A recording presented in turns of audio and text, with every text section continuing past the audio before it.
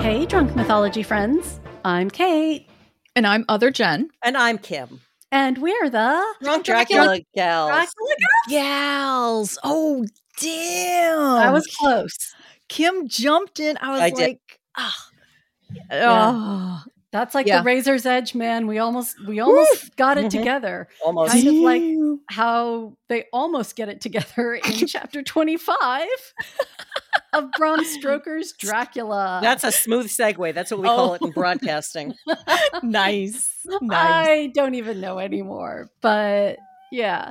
But before we jump in, I just want to make a quick note. I know a lot of people listen to us on Apple Podcasts, and we love that.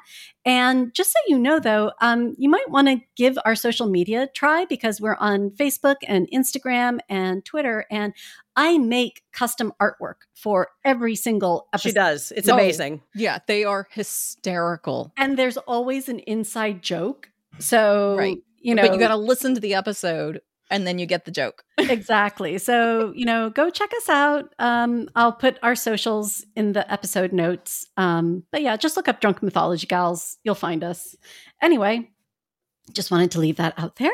So where are we today? I'm sorry? Where are we headed? Where are we off to?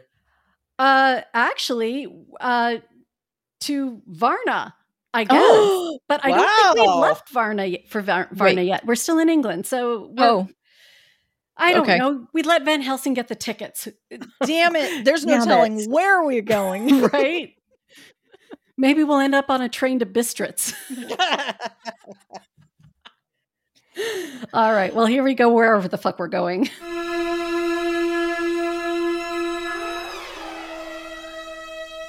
Who was angry about last chapter? Me. Yeah, because you know what? For chapter 25, surprise, the guys find yet another excuse to keep Mina out of the loop because that has worked out oh so well up to now. Anyway, thank fuck we're down to just one goddamn box, but now we're back to shipping logistics because fascinating. Honestly, someone needs to write a version of Dracula from the perspective of all the workers who get interviewed because they're the only ones who seem to have any common sense. Also, can Van Helsing please make up his mind whether the Count is a man-child or a tiger? They all make travel plans and want to leave Mina behind, but she's like, guys, do you not get it yet? Van Helsing agrees, but only because she's their shortwave radio for spying on the Count. So now we're off to Transylvania again. Anyway, carry on. Dr. Seward's Diary, 11 October, evening. Jonathan Harker has asked me to note this as he says he is hardly equal to the task, and he wants an exact record kept. I mean, he is a delicate flower. He is. Yeah. And I think this is in the phonograph, I think. That relevant later. Sorry. Tangent. Back on track. I think that none of us were surprised when we were asked to see Mrs. Harker a little before the time of sunset. We have of late come to understand that sunrise and sunset are to her times of peculiar freedom, when her old self can be manifest without any controlling force subduing or restraining her or inciting her to action. This mood or condition begins some half hour or more before actual sunrise or sunset and lasts till either the sun is high or whilst the clouds are still aglow with the rays streaming above the horizon. At first, there is a sort of negative condition, as if some tie were loosened and then the absolute freedom quickly follows. When, however, the freedom ceases, the change back or relapse comes quickly, preceded only by a spell of warning silence.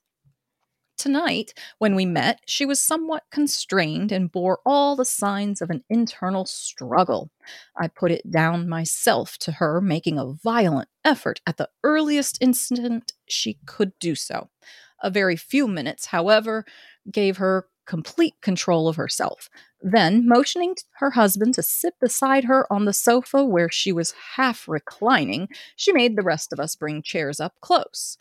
Taking her husband's hand in hers, she began. We are all here together in freedom, perhaps for the last time.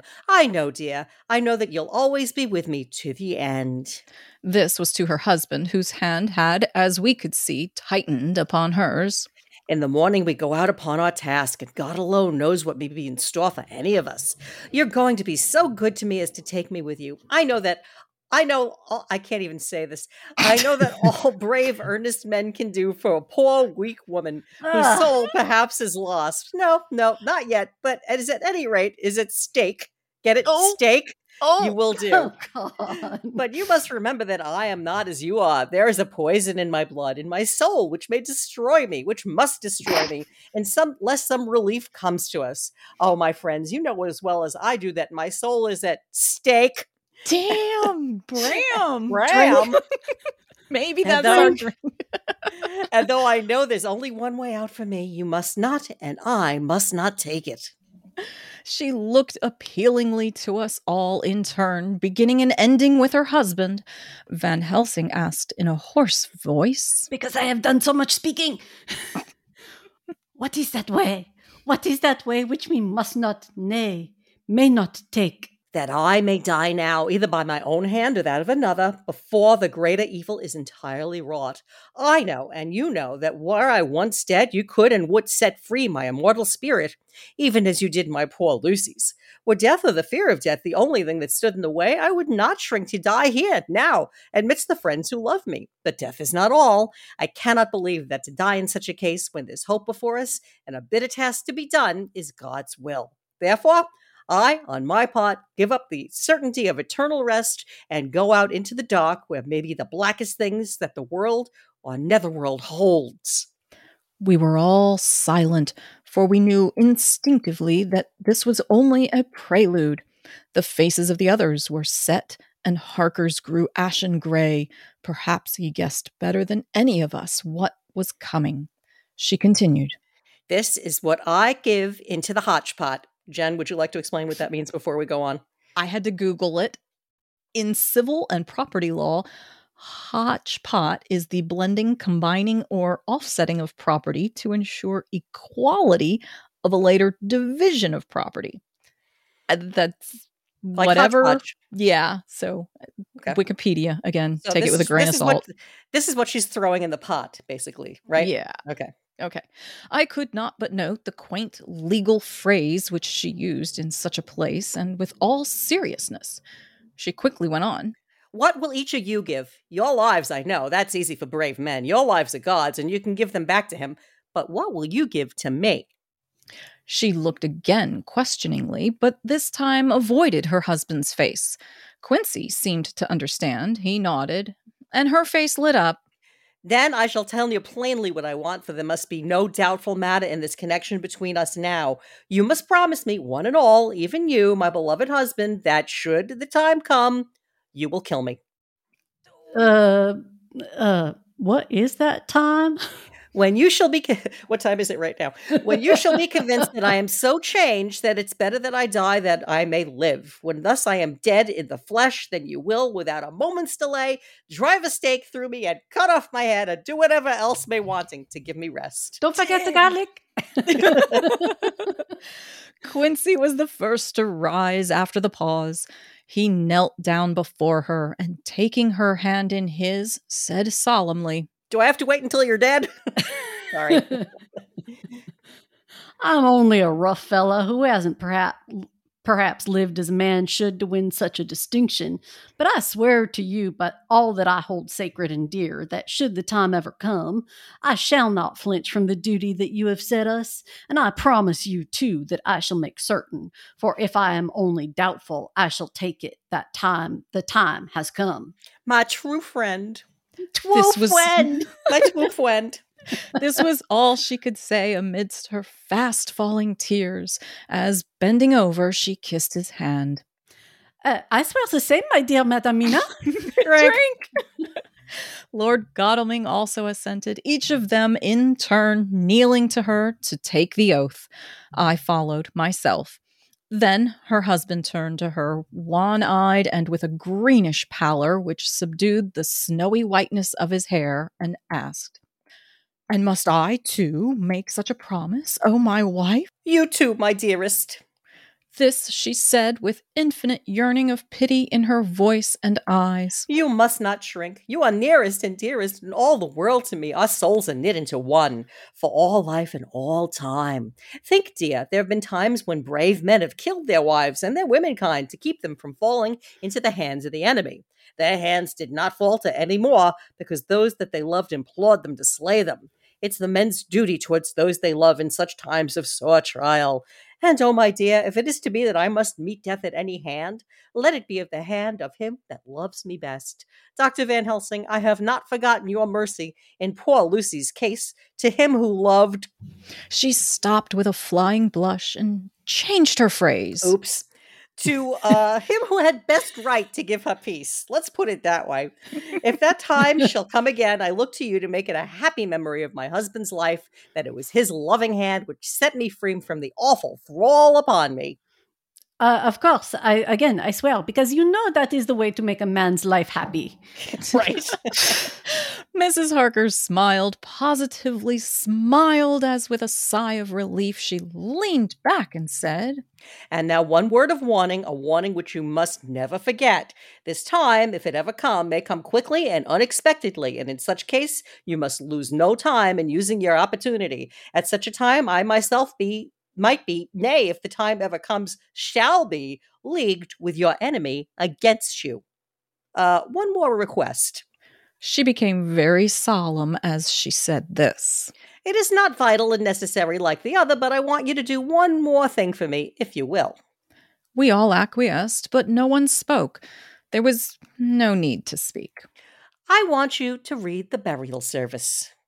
She was interrupted by a deep groan from her husband. Taking his hand in hers, she held it over her heart and continued. You must read it over me someday. Whatever may be the issue of all this fearful state of things, it'll be a sweet thought to all or some of us.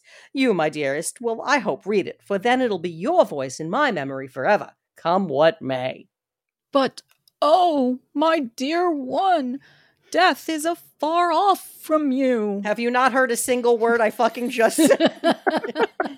Holding up a warning hand, she replied. Nay, I am deeper in death at this moment than if the weight of an earthly grave lay heavily upon me. Oh, my wife, must I read it? Because it's all about me. You're right. It would comfort me, my husband. This was all she said, and he began to read when she had got the book ready. How could anyone tell of that strange scene, its solemnity, its gloom, its sadness, its horror, and withal its sweetness? Even a skeptic who can see nothing but a travesty of bitter truth in anything holy or emotional would have been melted to the heart had he seen that little group of loving and devoted friends kneeling round that stricken and sorrowing lady. Try me. Or heard the tender passion of her husband's voice, as in tones so broken with emotion that often he had to pause. He read the simple and beautiful service from the burial of the dead. I cannot go on. Words and voice fail me. She was right in her instinct. Strange as it all was, bizarre as it may hereafter seem, even to us who felt its potent influence at the time, it comforted us much, and the silence which showed Mrs. Harker's coming relapse from her freedom of soul did not seem so full of despair to any of us as we had dreaded. All right, so basically they just read her funeral rites, even though she's not dead yet. Correct. Yeah. Got it. Okay. Because, you know, yeah, why waste time? Right. For a change. It is better to be prepared, huh? Okay. Jonathan Harker's journal. Let's hear his side of this. 15 October. Varna. I'm sure it's going to be clear-eyed and, you know, not unemotional. No wishy-washy. We left Charing Cross on the morning of the 12th, got to Paris the same night, and took the places secured for us in the Orient Express. Cool. We traveled... Oh, Kate, add that to our list of places to visit. We want to take a ride on the Orient Express. Yeah. Who doesn't? We traveled night and day, arriving here at about 5 o'clock. Lord Godalming went to the consulate to see if any telegram had arrived for him, whilst the rest of us came on to this hotel, the Odysseus. The journey may have had incidents. I was, however, too eager to get on to care for them. Until the Tsarina Catherine comes into port, there will be no interest for me in anything in the wide world. Thank God, Mina is well and looks to be getting stronger. Her color is coming back. She sleeps a great deal. Throughout the journey, she slept nearly all the time. Before sunrise and sunset, however, she is very wakeful and alert. Oh my And God, she's a cat. She sounds like my dogs. And it has become a habit for Van Helsing to hypnotize her at such times. At first, some effort was needed, and he had to take many passes, but now she seems to yield at once, as if by habit, and scarcely any action is needed. He seems to have power at these particular moments to simply will, and her thoughts obey him. He always asks her what she can see and hear. She answers to the first, Nothing. All is dark. and to the second, I can hear waves lapping against the ship and the water rushing by. Canvas and cordage strain and masts and yards creak. The wind is high. I can hear it in the shrouds. The bow throws back the foam. It is evident that the Tsarina Catherine is still at sea, hastening on her way to Varna. Lord Godalming has just returned. He had 4 telegrams, one each day since we started, and all to the same effect, that the Tsarina Catherine had not been reported to Lloyd's from anywhere. He had arranged before leaving London that his agent should send him every day a telegram saying if the ship had been reported. He was to have a message even if she were not reported, so that he might be sure that there was a watch being kept at the other end of the wire. We had our dinner and went to bed early. Tomorrow we are to see the vice-consul and to arrange, if we can, about getting on board the ship as soon as she arrives. Van Helsing says that our chance will be to get on the boat between sunrise and sunset. The Count, even if he takes the form of a bat, cannot cross the running water of his own volition, and so cannot leave the ship. As he dare not change to man's form without suspicion, which he evidently wishes to avoid, he must remain in the box.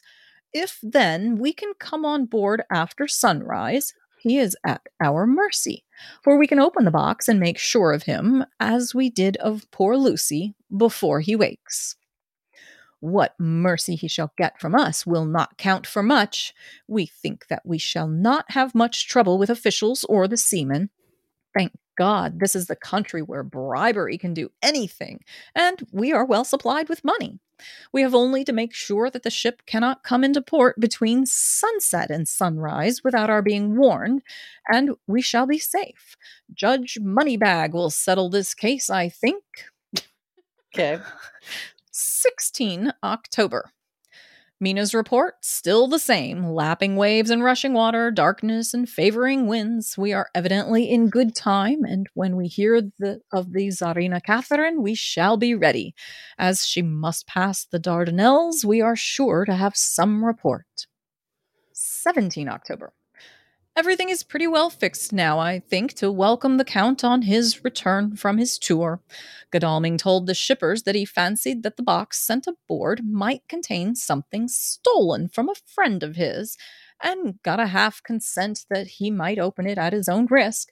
The owner gave him a paper telling the captain to give him every facility in doing whatever he chose on board the ship, and also a similar authorization, odd spelling, to his agent at Varna. We have seen the agent, who was much impressed with Godalming's kindly manner to him. Cha-ching! Exactly. And we are all satisfied that whatever he can do to aid our wishes will be done. We have already arranged what to do in case we get the box open. If the Count is there, Van Helsing and Seward will cut off his head at once and drive a stake through his heart. What about the garlic? They keep forgetting the garlic. Right? Morris and Godalming and I shall prevent interference, even if we have to use the arms which we shall have ready. The professor says that if we can so treat the Count's body, it will soon after fall into dust. In such case, there would be no evidence against us, in case any suspicion of murder were aroused. This would be 4 bodies, right? 4 dead people? Think so. Yeah. But even if we were not, we should stand or fall by our act, and perhaps someday this very script may be evidence to come between some of us and a rope. But Lucy's body didn't fall to dust. Right. That's because she wasn't completely a vampire, according to them. Right. It's because they released her soul to heaven. Okay. For myself, I mean, it's splitting hairs, yeah. but Yeah. Go ahead. For myself, I should take the chance only too thankfully if it were to come. We mean to leave no stone unturned to carry out our intent. We have arranged with certain officials that the instant the Tsarina Catherine is seen, we are to be informed by a special messenger. 24 October. We skipped a bunch of days. A whole week of waiting. Daily telegrams to Godalming, but only the same story. Not yet reported. Mina's morning and evening hypnotic answer is unvaried. Lapping waves, rushing water, creaking masts. Telegram, 24 October. Rufus Smith, Lloyd's, London, to Lord Godalming, care of HBM Vice Consul Varna. Tsarina Catherine reported this morning from the Dardanelles. Ooh. Bum, bum, bum. Dr. Seward's Diary, 25 October. How I miss my phonograph. To write diary with a pen is irksome to me. Like a savage. So primitive. But Van Helsing says I must. We were all wild with excitement yesterday when Godalming got his telegram from Lloyd's. I know now what men feel in battle when the call to action is heard. Do you? Let him have his moment. Mrs. Harker, alone of our party, did not show any signs of emotion. After all, it is not strange that she did not, for we took special care not to let her know anything about it, and we all tried not to show any excitement when we were in her presence. In old days, she would, I am sure, have noticed, no matter how we might have tried to conceal it. But in this way, she is greatly changed during the past 3 weeks. The lethargy grows upon her, and though she seems strong and well and is getting back some of her color, Van Helsing and I are not satisfied. We talk of her often. We have not, however, said a word to the others. It would break poor Harker's heart, certainly his nerve, if he knew that we had even a suspicion on the subject. Van Helsing examines, he tells me, her teeth very carefully whilst she is in the hypnotic condition, for he says that so long as they do not begin to sharpen, there is no active danger of a change in her.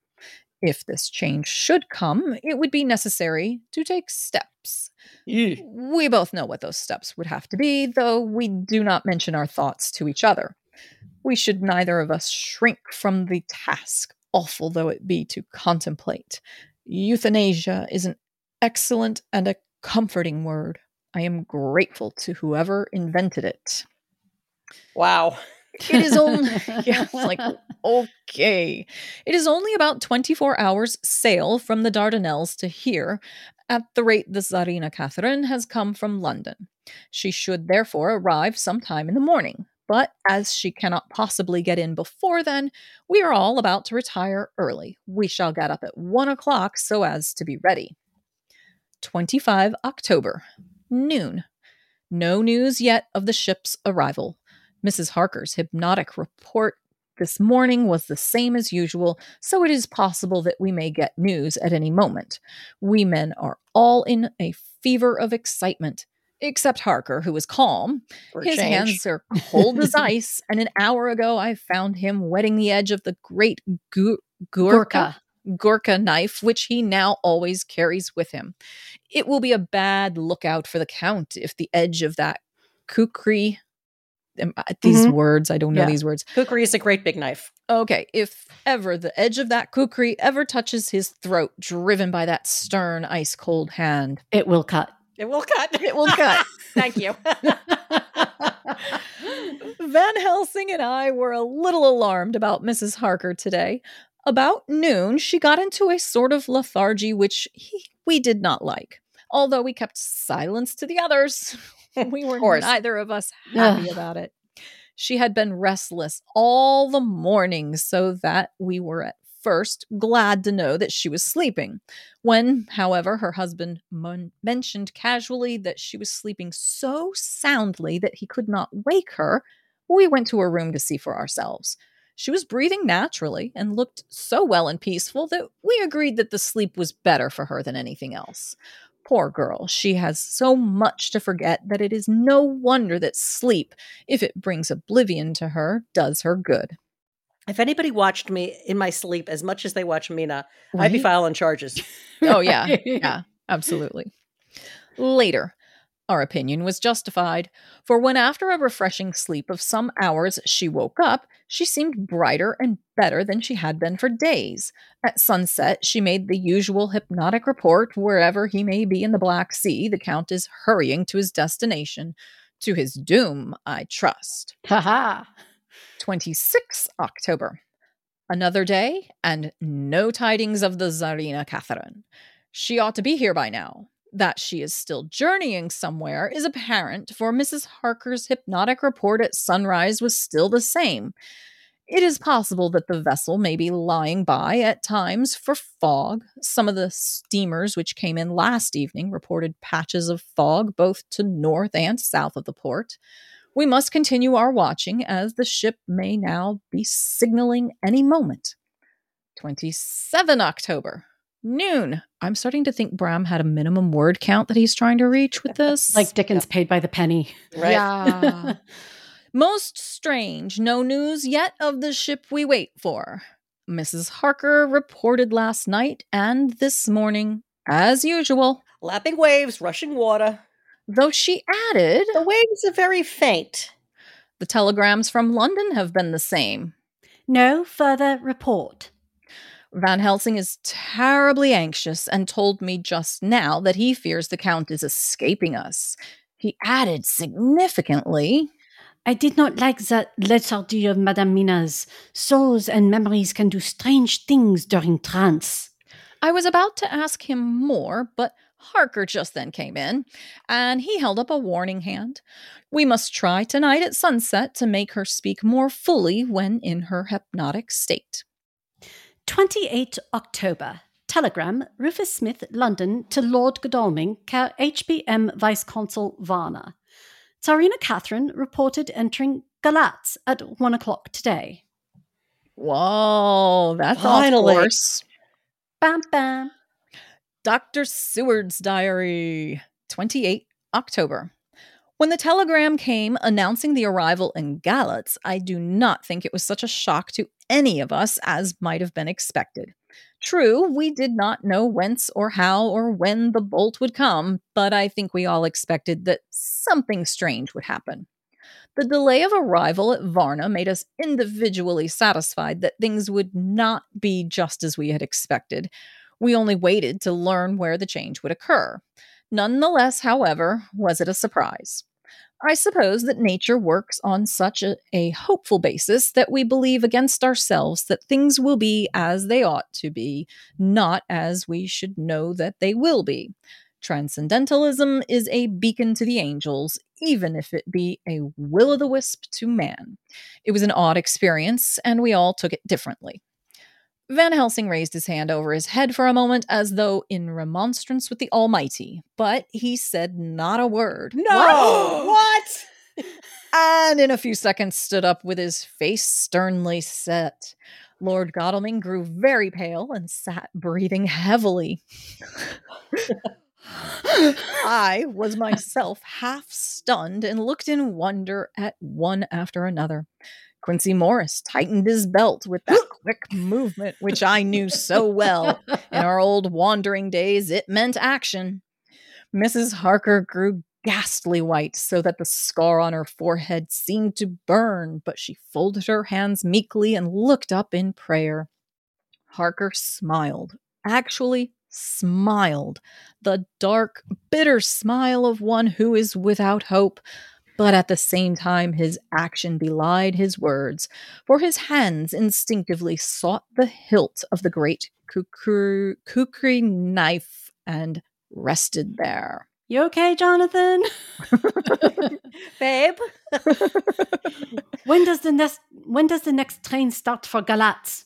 At 6:30 tomorrow morning. We all started, for the answer came from Mrs. Harker. How on earth do you know? Asked Art. You forget, or perhaps you do not know, though Jonathan does, and so does Dr. Van Helsing, that I am a train fiend. At home in Exeter, I always used to make up timetables, so as to be helpful to my husband. I found it so useful sometimes that I always make a study of the timetables now. I knew that if anything were to take us to Castle Dracula, we should go by Galatz, or at any rate through Bucharest, so I learned the times very carefully. Unhappily, there are not too many to learn, as the only train tomorrow leaves as I said. Wonderful woman, murmured the professor. Yeah, she can read. Congratulations. Can't we get a special? Asked Lord Godalming. Van Helsing shook his head.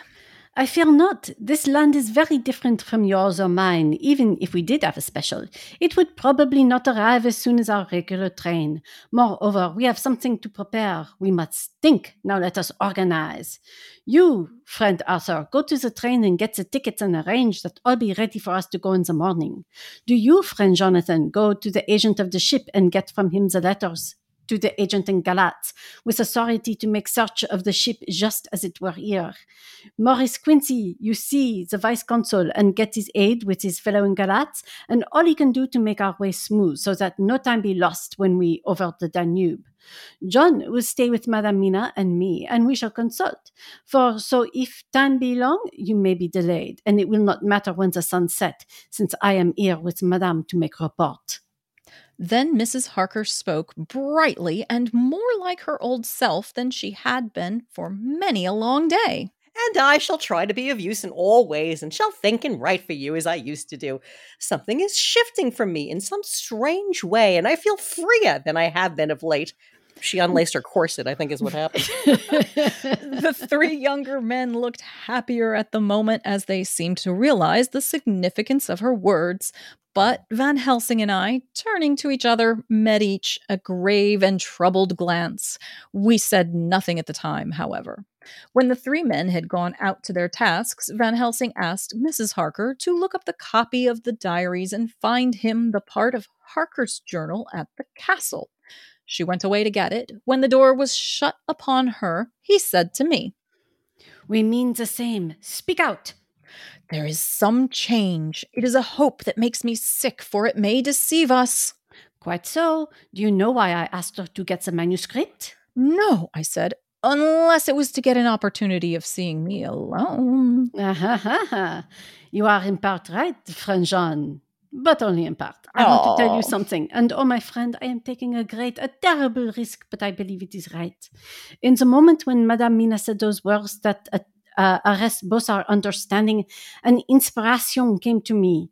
In the trance of 3 days ago, the Count sent her his spirit to read her mind, or more like he took her to see him in the earth box of the ship with the water rushing, just as it go free at rise and set of sun.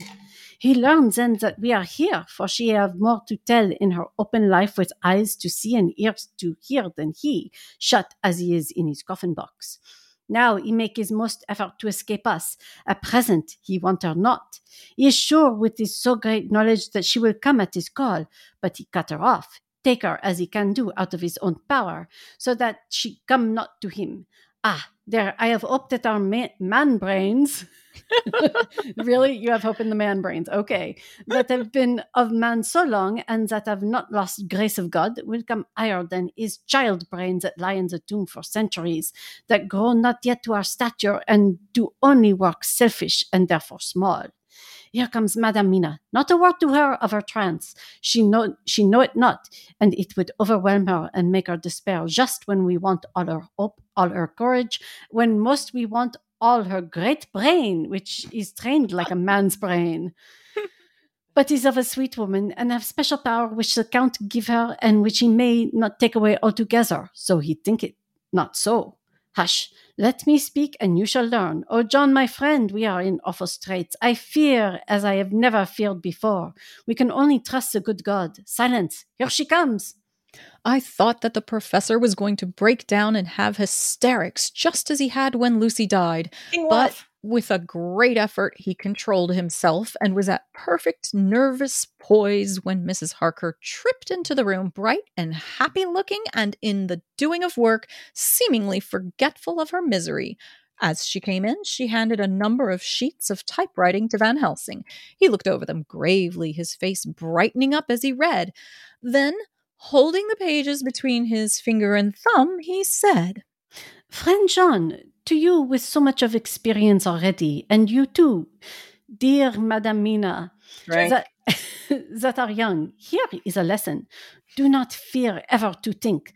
A half-thought has been buzzing often in my brain, but I fear to let him loose with his wings. Here now, with more knowledge, I go back to where that half-thought come from, and I find that he be no half-thought at all. That be a whole thought. Oh boy. But so young that he is not yet strong to use his little wings. Oh my God. Nay, like the ugly duck of my friend Hans Andersen, the same guy who wrote The Little Mermaid. Yay! He be no duck, the duck thought at all, but big swan thought that sail nobly on big. What the fuck is he going on about? When the time come for him to try them? See, I read here what Jonathan has written. That other of his race who, in later age, again and again brought his forces over the great river into Turkey land, who, when he was beaten back, came again and again and again, though he had come alone from the bloody field where his troops were being slaughtered, since he knew that he alone could ultimately triumph. All right. So is it a duck or a swan or a turkey? It's a turducken. I think you're right. What does this tell us? Aside that I do a really excellent Jonathan Harker accent, huh? Not much, no. The Count's child thought see nothing, therefore he speaks so free. Your man thought see nothing, my man thought see nothing, till just now. No, but there comes another word from someone who speak without thought, because she too not there. No, not what it mean. What it might mean. I don't even know what it mean. Just as there are elements which rest, yet when in nature's course they move on their way, and they touch, then poof, and there comes a... What the fuck is he getting at? He's talking about lightning? I don't know. There comes a flash of light, heaven wide, the blind and kill and destroy some, but to show up all earth below for leagues and leagues. Is it not so? Well, I shall explain. Oh, good. Please do explain. I'm having flashbacks to what was it, 14 or 15? To begin, have you ever studied the philosophy of crime? Yes. Oh, this is a perfect time for a tangent. Please do go on. Right. Yes and no. You, Jean, yes, for it is a study of insanity. You, no, Madame Mina, for crime touch you not but once. Still, your mind works true and argues not a particulari ad universale. Ah, God. There is this peculiarity in criminals. It is so constant in all countries and at all times that even police who know not much from philosophy come to know it empirically, that is to be empiric. Okay. The criminal always work at one crime. That is a true criminal who seems to predestinate to crime and who will of none other. This criminal has not full man brain. He is clever and cunning and resourceful, but he be not of man's stature as to brain. He is be of child brain in much. Now, this criminal of ours predestinate to crime also. He too have child brain, and it is of the child brain to do what he have done. The little bird, the little fish, the little animal learn not by principle, but empirically. And when he learn to do, there is to him the ground to start from to do more. Dos pusto, said Archimedes. Give me a fulcrum and I shall move the world. To do once is the fulcrum whereby the child brain become man brain. And until he have purpose to do more, he continue to do the same again every time, just as he have done before. Oh, my dear, I see that your eyes are open. And that you the lightning flash show all the leagues. For Mrs. Harker began to clap her hands and her eyes sparkled. He went on. She's clearly possessed. Now you shall speak. Tell us two dry men of science what you see with those so bright eyes. He took her hand and held it whilst she spoke. His finger and thumb closed on her pulse, as I thought instinctively and unconsciously, as she spoke. The Count is a criminal and of criminal type. Nordau and Lombroso would so classify him, and qua criminal, he is of imperfectly formed mind. Thus, in a difficulty, he has to seek resource in habit.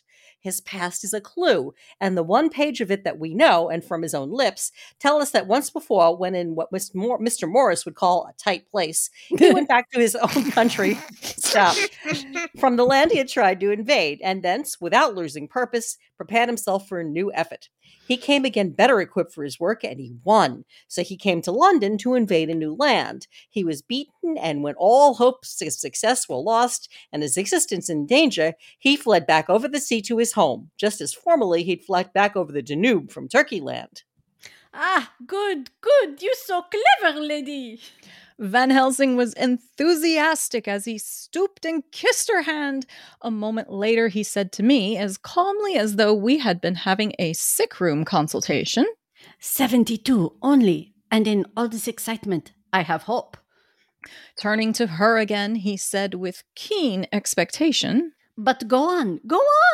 There is more to tell if you will. Be not afraid. John and I know. I do in any case, and shall tell you if you are right. Speak without fear. I will try to, but you'll forgive me if I seem egotistical. No, I am egotistical. Fear not. You may be egoist, for it is that of you that we think.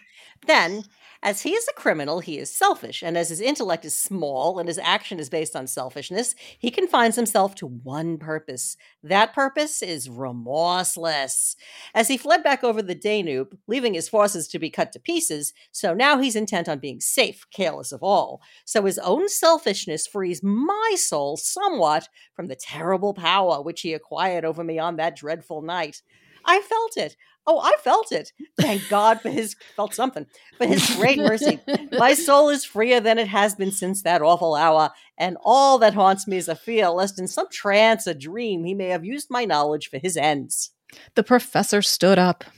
He has so used your mind, and by it he has left us here in Varna, with the ship that carried him rushed through the enveloping fog up to Galatz, where doubtless he has made preparation for escaping from us. But his child mind only saw so far, and it may be that, as ever is in God's providence, that the very thing that the evildoer most reckoned on for his selfish good turns out to be his chiefest harm. Ha ha! The hunter is taken in his own snare, as the great psalmist says. The psalmist doesn't say that. I didn't think he did. For now that he thinks he is free from every trace of us all, that he has escaped us with so many hours to him, then his selfish child brain will whisper him to sleep. He think too that as he cut himself off from knowing your mind, there can be no knowledge of him to you. There is where he failed. That terrible baptism of blood which he give you makes you free to go to him in spirit, as you have yet done in times of freedom, when the sun rise and set. At such times you go by my volition and not his, and this power to good of you and others, and you have won from your suffering at his hands. This is now all the more precious that he know it not, and to guard himself have even cut himself off from his knowledge of our where. We, however, are not selfish, are you sure? And we believe that God is with us through all this blackness and these many dark hours. We shall follow him, and we shall not flinch, even if we peril ourselves that we become like him. Friend Jean, there has been a great hour, and it has done much to advance us on our way. You must be scribe and write them all down, so that when the others return from their work, you can give it to them, and they shall know what to do if they can understand whatever the fuck I have said. And so I have written it whilst we wait their return, and Mrs. Harker has written with her typewriter all since she brought the manuscript to us. And that, I think, is where we will stop for today. Oof. Ugh. So, wow. I don't yeah. even know what to make of this. So what do you make of that last big speech where the lightning struck? I think he's trying to... He's talking about the flash of inspiration. Yeah. Yes. Okay. And he's trying, it's kind of like the 19th century thought phrenology was like the shit. And he's trying to apply very rudimentary criminal psychology, except that's not how you criminal psychology. Yeah, I mean, I know somehow it's racist. I just can't quite figure out how. Well, it's not so much racist as it's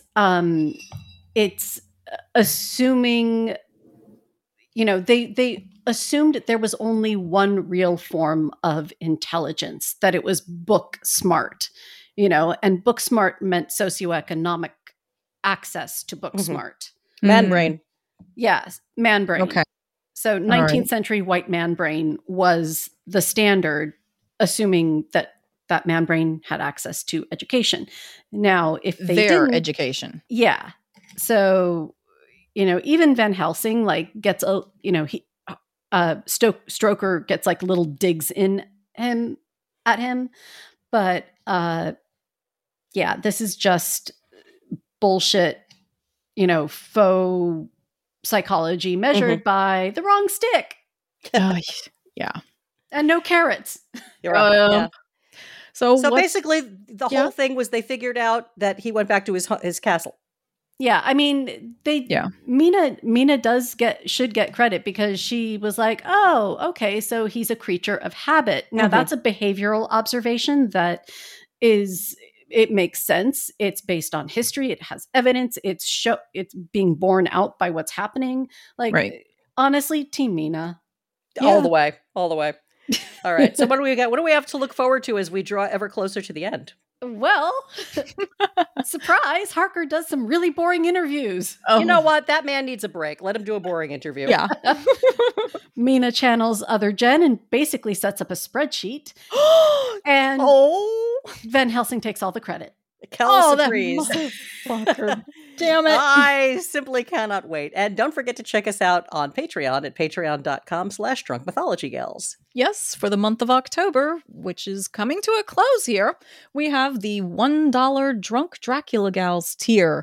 You can get all of these Dracula episodes as soon as they're done producing, and you also get access to all of our other Lit Crit Hour episodes. That's right. Thanks again for joining us. Please subscribe, leave a rating or review, and tell your friends and family about us, especially if they're like, there was this big flash in the sky and then I got this sudden insight that, the way I've been thinking is all wrong. I really need to start thinking like a 19th century Englishman. Finally, always remember, if the undead can behave badly, then so can you.